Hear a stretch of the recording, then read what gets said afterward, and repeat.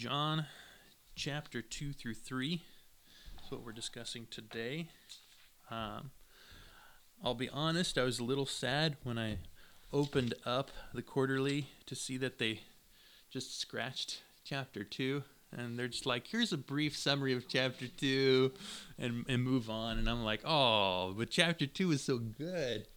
So we're going to touch on chapter 2 whether they like it or not. Because I like chapter 2 and I feel like there's a lot of richness in there. I find that God's word is full of richness, and there's really, as I've studied God's word through my life and learned, I find that there's really nothing that is weak sauce, if you will, in Scripture. Even when you're going through genealogies, you can find something rich within the genealogies, and it's quite amazing how alive God's Word really is. One thing, there's a he's passed away, but there's a doctor of biblical studies that likes to use a certain verse. And I'm going to steal his little thing, and I'm going to have you guys write this down if you guys are taking notes. Acts 17:11, and that verse is basically saying, "Don't trust anything that I'm saying. Determine it for yourself that it's true." So it's wise to not take anyone's word for it, but to dig into it and determine for yourself that what is being taught, especially from Scripture, is true. And is inherently true from God's Word. So that being said, we'll dig into it. I'll probably do all the reading just so it's recorded on this gadget. Because they can't hear you guys reading. So I get to do a lot of reading. It's good. I struggle with reading, so if I stumble, bear with me. But I wrote all the different sections that we'll be pausing at up on the board so you guys can see it. And I'll probably announce it as well for the sake of the tape. Or I guess it's not a tape. Wow, that kind of dates me a little bit. This device. So we're going to start with John 2, 1 through 4. On the third day, there was a wedding in Cana of Galilee, and the mother of Jesus was there, and both Jesus and his disciples were invited to the wedding. When the wine ran out, the mother of Jesus said to him, "They have no wine." And Jesus said to her, "Woman, what does that have to do with us? My hour has not yet come." Yeah, so Mary's telling him something that really has nothing to do with him, and he states that too. Like, what does that have to do with me? And expects him to do something. Yeah. An interesting thing I learned that I guess I've never really paid much attention to and never really caught before is Jesus' mother's name is never mentioned as Mary in the book of John. Not once. Even at the cross, it's referred to as Jesus' mother is standing there. That's who she's referred to as, is Jesus' mother. Another thing that I hadn't really noticed is that John is never mentioned in the book of John. Just another interesting thing. It may be a thing where maybe he's just doesn't want him to have the spotlight in any way, shape, or form, doesn't want that temptation to occur. I don't know. But I found those two things kind of interesting.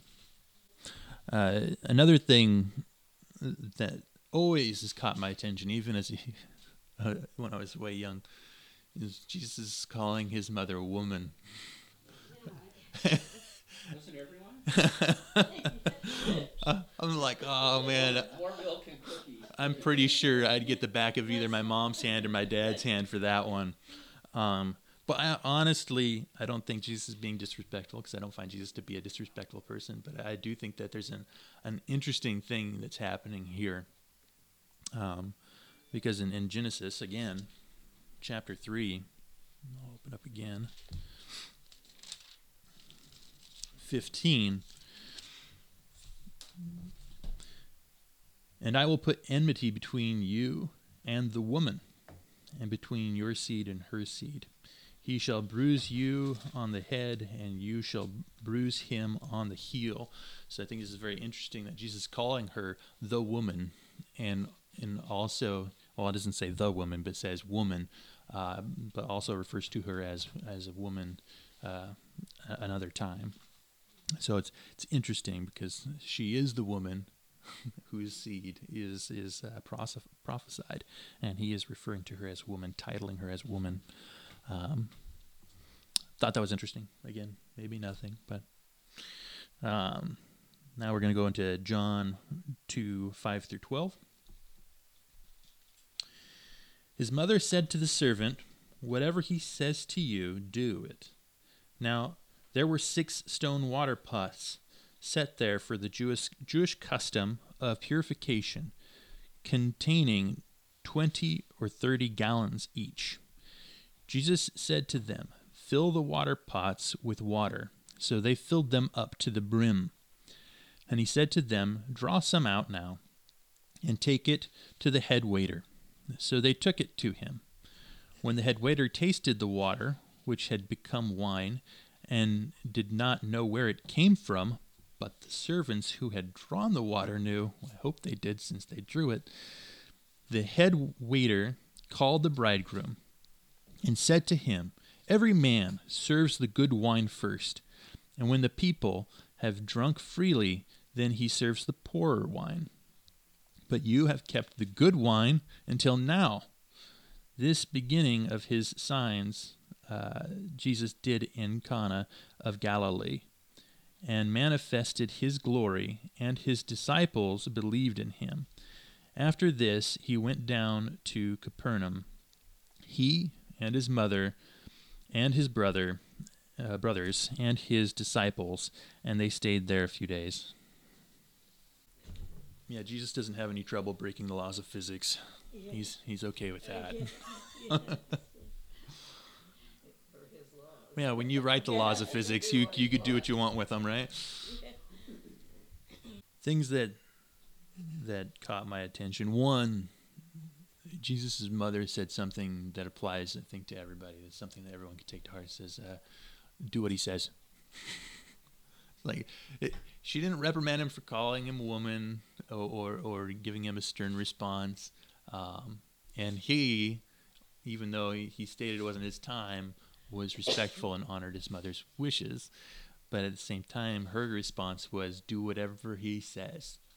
And the servants do exactly what he says, no matter how silly it is. They did it, And that's something that we as believers can definitely take to heart is, we're told to do what he says. And sometimes what we know he is telling us to do seems a little silly or uncomfortable or, not quite right in our own eyes. But he's got a purpose for it, and he always comes through. Again, I feel like one of the things he is doing is he's identifying Mary as the woman mentioned in Genesis 3:15, the woman who has the seed that will crush the head. So I think he's identifying her. Really, is my thought. But also, I don't consider culturally in the U.S. when we say woman, it is disrespectful, which is weird because if they are a woman, why would it be considered disrespectful? It's an interesting thing, and it may have to do with just our culture and our history and the different struggles that we've had. Could be deeper than what is being seen here or that we're catching. That's the thing that's great about Scripture is the fact that there's a lot to wrestle with. And for me, reading Scripture, I'm always looking for symbolisms because I find them everywhere. And I'm like, ooh, what does this represent? And I find a lot in this portion. For instance, in verse 6, now there were 6 stone water pots. What sticks out to me is that 6. What's significant about 6? What is 6 in the Bible? It's the number of man. 6 is the number of man. And I find that very interesting because we got 6 stone water pots, the number of man. And we've also been referred to as earthenware. So it's kind of interesting that you got these 6 water pots. And I see these 6 water pots representing man. And Jesus says to fill them up with water. He's telling his servants, hey, you got a job. Fill these up with water. And then he presents the water to the head waiter, and the waiter identifies it as wine. And another interesting thing is wine representing God's blood in Scripture. The fact, what the waiter says, it's like, oh, everybody else does the good wine first and saves the poor wine for later, but you save the good wine for last. And so in my head at home, I was battling through this with myself, and I'm like, I'll bet they did serve the good wine first. And then it got real bad. And then really good stuff came out. And I see that as, man had a relationship with God that was unparalleled to anything at the beginning. They had the good wine. And then it became real bitter because of man. and it became poor wine. But then Christ came and made really good wine. And at the very end, we're going to taste that really excellent wine, So anyhow, there's a lot of richness in there. The fact that he saved that, and then the fact that he was respectful, the fact that he's performing a miracle, and wine of all things is what's being used. And I mean, he's not in charge of this wedding. He was a guest at the wedding. So it's interesting. It's very interesting. And then they pieced out. Him, his mom, his brothers, his disciples, they left town. Which is exactly what's going to happen at the very end. He's taking his family with him and leaving, peacing out. All right, so now we're going to do 2:13 through 25 of John. The Passover of the Jews was near, and Jesus went up to Jerusalem, and he found in the temple those who were selling oxen and sheep and doves and money changers seated at their tables. And he made a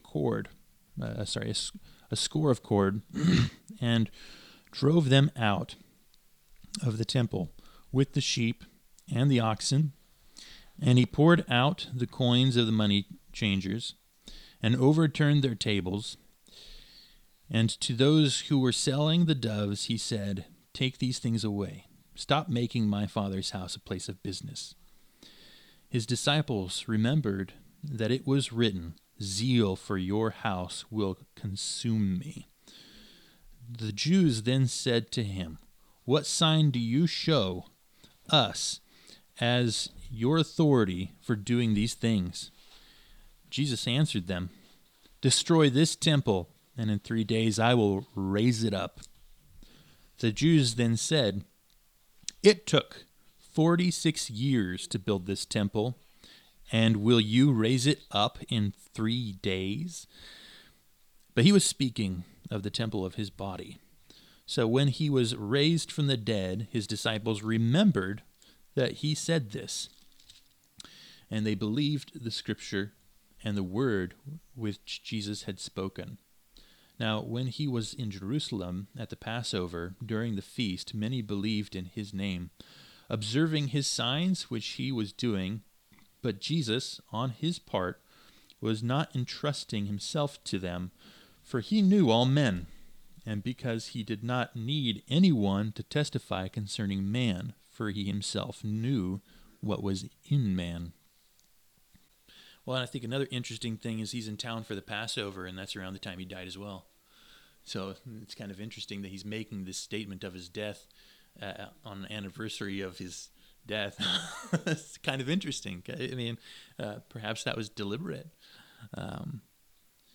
But yeah, the fact that he's making the claim, "You can kill me and I'll come back in 3 days, and only I can do that because I'm God." That's a very bold statement, but they didn't catch it. The disciples didn't even catch it, and they didn't question it either, which is interesting because the disciples always do. They're like, "What did you mean by that?" Like all the time. And he's like, "You guys, how long do I have to deal with you? Come on." And it's interesting because they never asked about it. but they remembered it when it actually occurred. And that's very fascinating. I think the fact that he has this zeal, that he sits down and makes this whip. Like, how long does it take to make a whip? He sits down and makes this thing and then goes in for it. Like, this is not something that was like on a fly. He walked in and then all of a sudden started whipping. I'm like, he identified there was a problem. He was going and prepared for it. And that's a zeal. You have time, that entire time, to be like, this is a bad idea. But no, this was a good idea. This was a holy idea. This was God making a move. And the fact that he refers to it as my Father's house, I think is fantastic, because it seems that the people forgot. They forgot what this place represented. And here's a reminder for you. This is my Father's house, and here's my Father's rod. Here we come. And he starts making a mess when you really think about it. He's overturning tables, dumping things on the ground. He's making a mess. He's making a point. It's pretty interesting, because this is supposed to be a place of worship. It's not uncommon in their culture to have people doing those things to make it possible for you to be able to sacrifice. Because if you're traveling from far away, you might not be able to bring all those things with you. So it's also kind of a convenience. But if I remember right, and take this with a grain of salt, the place in which they're conducting this is in the place for the Gentiles to worship. And so it's interrupting a place of worship for the Gentiles, because the Gentiles had one part that they could go and worship, but then there's designated areas for the Jewish people. And they're taking over an area that is meant for the Gentiles to be able to worship the Lord. And he's like, no, this is not what this area is meant for. You want to do this, you can go ahead and do this outside. That's fine. Don't do it in here. Okay. I think there's an important thing to note, is that the temple is referred to as God's house. And when Christ died, our bodies are his temple. And so I hope you're not having bazaars in your body. But the church building is just a building. It's a designated location for us to come and worship, yes, and to gather, because we're not supposed to forsake our gathering as believers. The church itself is the body. We can have a church without a building. But our bodies are the temple of the living God. He sent his Spirit to dwell in us. And so it's a little different. The location of his dwelling has moved, because with the Israelites, his dwelling, as they identified it, was always in one place. First, it was in the tabernacle that moved around with, it guided them through the wilderness, and they'd set up the tabernacle, and he'd dwell in the tabernacle. And then eventually they built the temple. David designed it. Solomon built it, and that was considered God's dwelling place, right? And so there was a place of worship, but there was only one temple. That temple has since been destroyed. Right. Anyhow, he goes in aggressive, he goes in hot, and he does something that he then gives a prophecy of himself. He goes and cleanses this temple. And then they say, well, what gives you the right to cleanse? Which is interesting, because he's also later on tells the man, your sins are forgiven you. And they get real upset at him, and they're like, who gives you the right? And again, he's, it's like, come on, you guys haven't figured this out yet. But he's like, what? Tell me what's easier. And this is something that anyone could agree with. Is it easier to tell someone their sins are forgiven, or is it easier to heal them of something that has not ever been healed before? Is it easier to take a person who's lame since birth and tell them, get up and walk and heal them? Which one's easier? Anyone could say, well, telling someone they're forgiven is way easier. All right, get up and walk. Go away. And they get up and walk. It's like, all right, is that enough evidence for you? Like, does that do it? Yeah, it's a setup. Yeah. In some people's mind. So he goes in and he cleanses the temple, which is great, because that's exactly what he does to believers. He goes in and he cleanses them. That is what they do. And what does it take to cleanse them? It takes the destruction of his temple and it being raised back up in 3 days. So, again, symbolism that can be identified. All right, we're getting into chapter 3 now. Yeah, moving right along. 1 through 8. Now there was a man of the Pharisees named Nicodemus, a ruler of the Jews. This man came to Jesus by night and said to him, Rabbi, we know that you have come from God as a teacher, for no one can do these signs that you do unless God is with him. Jesus answered and said to him, Truly, truly, I say to you, unless one is born again, he cannot see the kingdom of God. Nicodemus said to him, How can a man be born when he is old? He cannot enter a second time into his mother's womb and be born, can he? Jesus answered, Truly, truly, I say to you, unless one is born of water and spirit, he cannot enter into the kingdom of God. That which is born of the flesh is flesh, that which is born of the spirit is spirit. Do not be amazed that I said to you, you must be born again. The wind blows, there is wishes, and you hear the sound of it, but do not know where it comes from and where it is going. So is everyone who is born of the Spirit. There's a lot going on in here. First thing we see a Pharisee, which, I mean, growing up as a Christian becomes notoriously the bad guy. The Pharisees and Sadducees and the scribes, these guys are typically the bad guys, but he's coming to him. He's also a ruler of the Jews. Perhaps he was a Sanhedrin, a member of the board. And so he's got authority.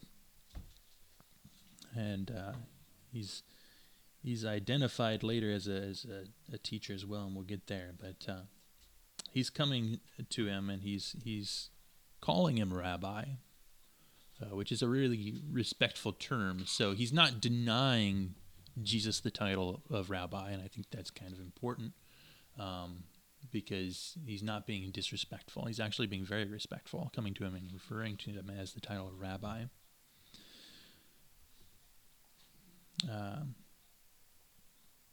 And then he makes a statement.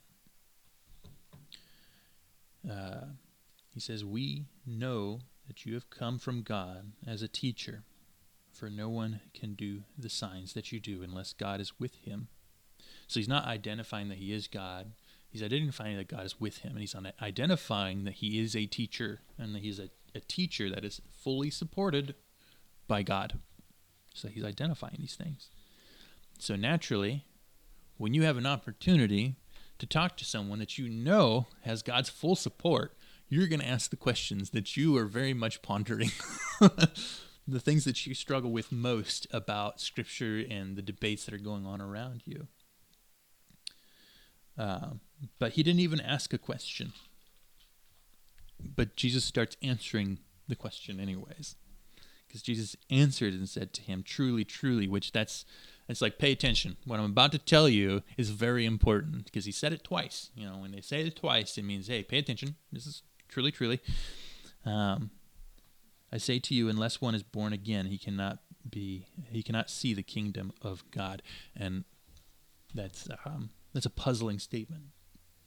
And I've heard it said that Nicodemus's following question was kind of snarky. They say this is kind of a snarky response. And I have a hard time with that, because I feel like he's being respectful. He's got a question. I think Jesus' statement confused him. I honestly think it confused him, because like, well, that was a really weird statement, Jesus. What do you mean by that? Maybe he was being snarky, but I honestly feel like if it were me and someone's like, oh, you have to be born again, and we had never heard the term born again, we'd be like, what? That's not a. So you're saying when my wife gives birth, do I shove that baby back in so it can be born twice? What what is this? It's kind of a confusing statement. Might have been saying it sounds like nonsense, Yeah, I'd say it sounds like nonsense. but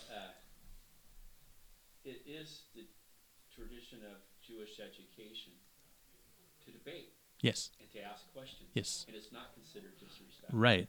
This is his job Yeah. as a Pharisee. This is his job to take prophets and verify that they are actually prophets, because they're identifying God is with you.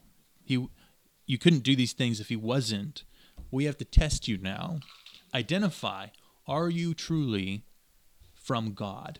Are you really, or are you pulling our leg? So he has to debate it.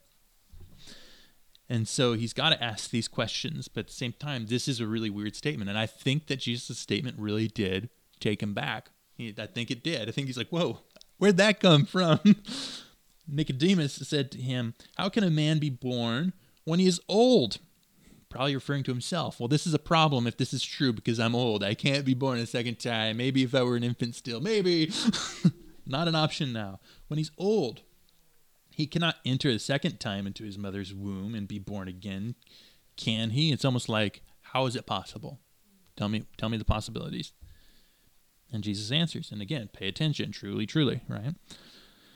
I say to you, unless one is born of water and of spirit, he cannot enter the kingdom of God. And a lot of denominations try to take this part and say that baptism is what leads to salvation, and that's not what this is saying. And I think that's very important to note. This is not a, you have to be baptized and believe to be saved. It's not a twofer here. And he follows this up with what it is he's meaning by this water and spirit, by saying that which is born of flesh is flesh, which we are mostly water. Let's just face it, we're mostly water. So flesh is flesh, and that which is born of spirit is spirit. So he's addressing what this is, to be born of water and of spirit.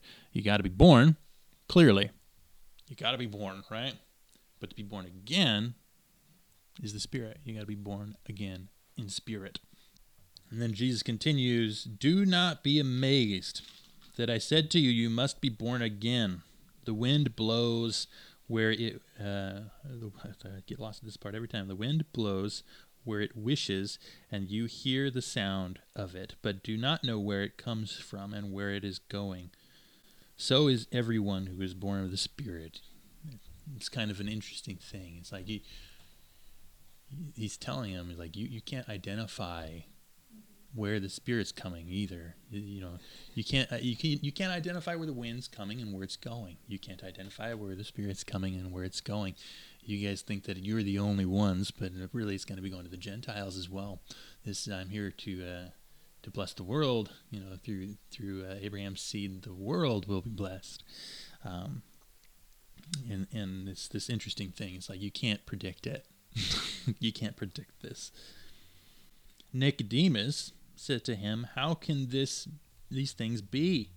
Jesus answered and said to him, okay, so basically, how can it be that you're born of spirit? How is that possible? Are you the teacher of Israel and do not understand these things? Hey, you should know better. You study this. You quiz people on it. You push it. You teach it. You should know this. And there's the definite article. You are the teacher. You are the teacher of Israel and do not understand these things. It's like, this is your job.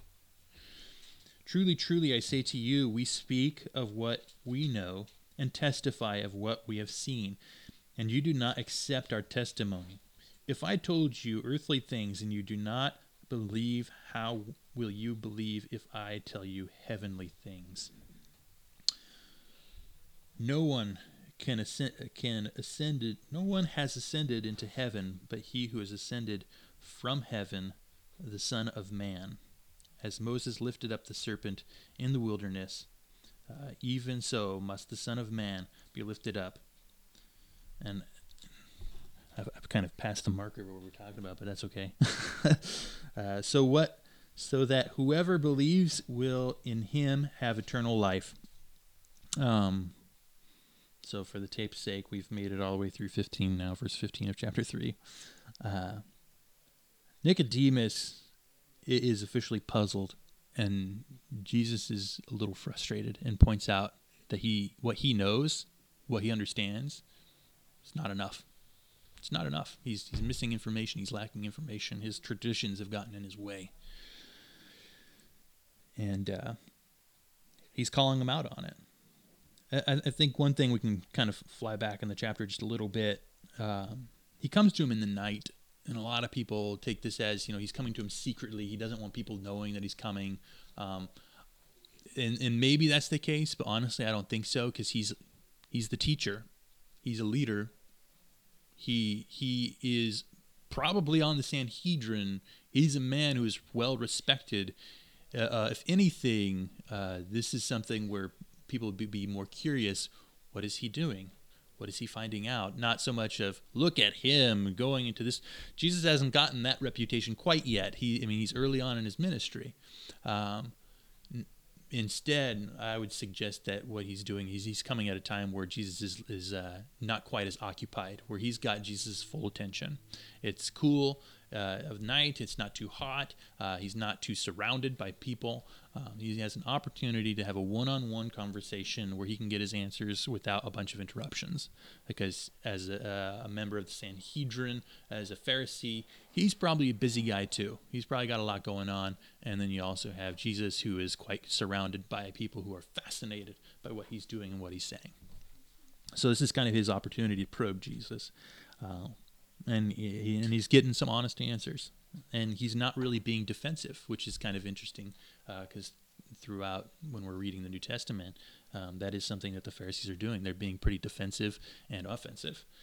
But in this case, he's curious, right? You can't witness something unless you actually seen it, right? You can't testify of something unless you actually experienced it, seen it, you know it. They don't call a witness to a stand if they didn't see it, they didn't hear it, they didn't witness it. They don't call them, right? And he's like, we're talking about things we've seen. That's what we do, right? We talk about things that we've seen. We talk about things that we know. And he's confused. He's like, I'm talking to you about things you have seen, things that you do know, things that you understand, things that are earthly. I'm talking about these things, and you're not getting it. So if I'm going to talk to you about something spiritual, which is the reason you came here, Nicodemus, you came here to talk about spiritual things.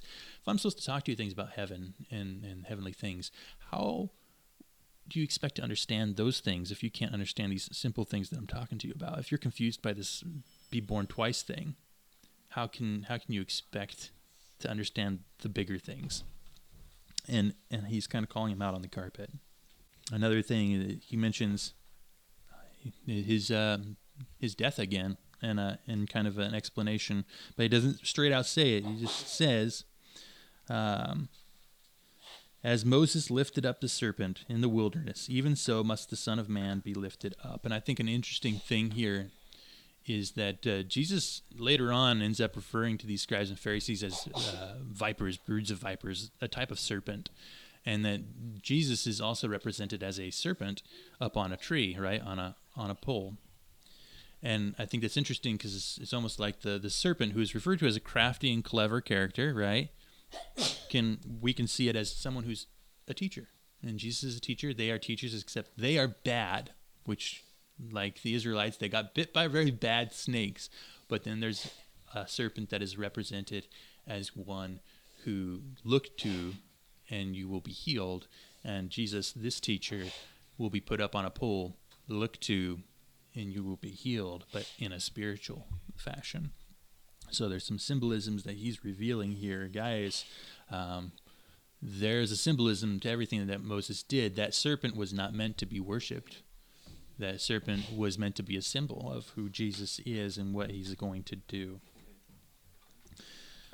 And then the famous verse here, John 3:16, for God so loved the world that he gave his only begotten Son, that whoever believes in him shall not perish, but have eternal life. For God did not send the Son into the world to judge the world, but that the world might be saved through him. He who believes in him is not judged. He who does not believe has been judged already, because he has not believed in the name of the one and only begotten Son of God. This is the judgment, that the light has come into the world, and man loved the darkness rather than the light, for their deeds were evil. For everyone who does evil hates the light, and does not come to the light, for fear that that his deeds will be exposed. But he who practices the truth comes to the light, so that his deeds may be manifested as having been wrought in God. So he's still talking to Nicodemus here, who came to him in the dark, right? And he's like, "Are you afraid of the light? Like you're coming to me, but are you afraid of the light?" I don't know that he came because he was afraid of the dark. I think Jesus is sharing something with him. He's like, there's a darkness in man. There's a darkness in man, and they don't like the idea of the light, which is true. We identify that. We all identify that. Nobody likes to be told that what they're doing is wrong. No one likes it. Even if it's true, even if they know it's true, they don't want to hear it. They want to do what they want to do. But there's a darkness, and those who come to the light, there's no judgment. Why? Because it's all there. It's all revealed. You see it all. But those who are staying in the darkness, they've been judged already. They're in darkness. There's nothing to question there. My time is up. We still got half the chapter to go through, but I guess that's going to have to... So we didn't get to cover 3:22 through the end of chapter 3, so verse 36. But I'd encourage you to go through it on your own and read it, break it down, struggle with it, ruffle with it, and wrestle with it, and whatever it is you do with it. Find out what it has to say. But that's that. Let's close in prayer.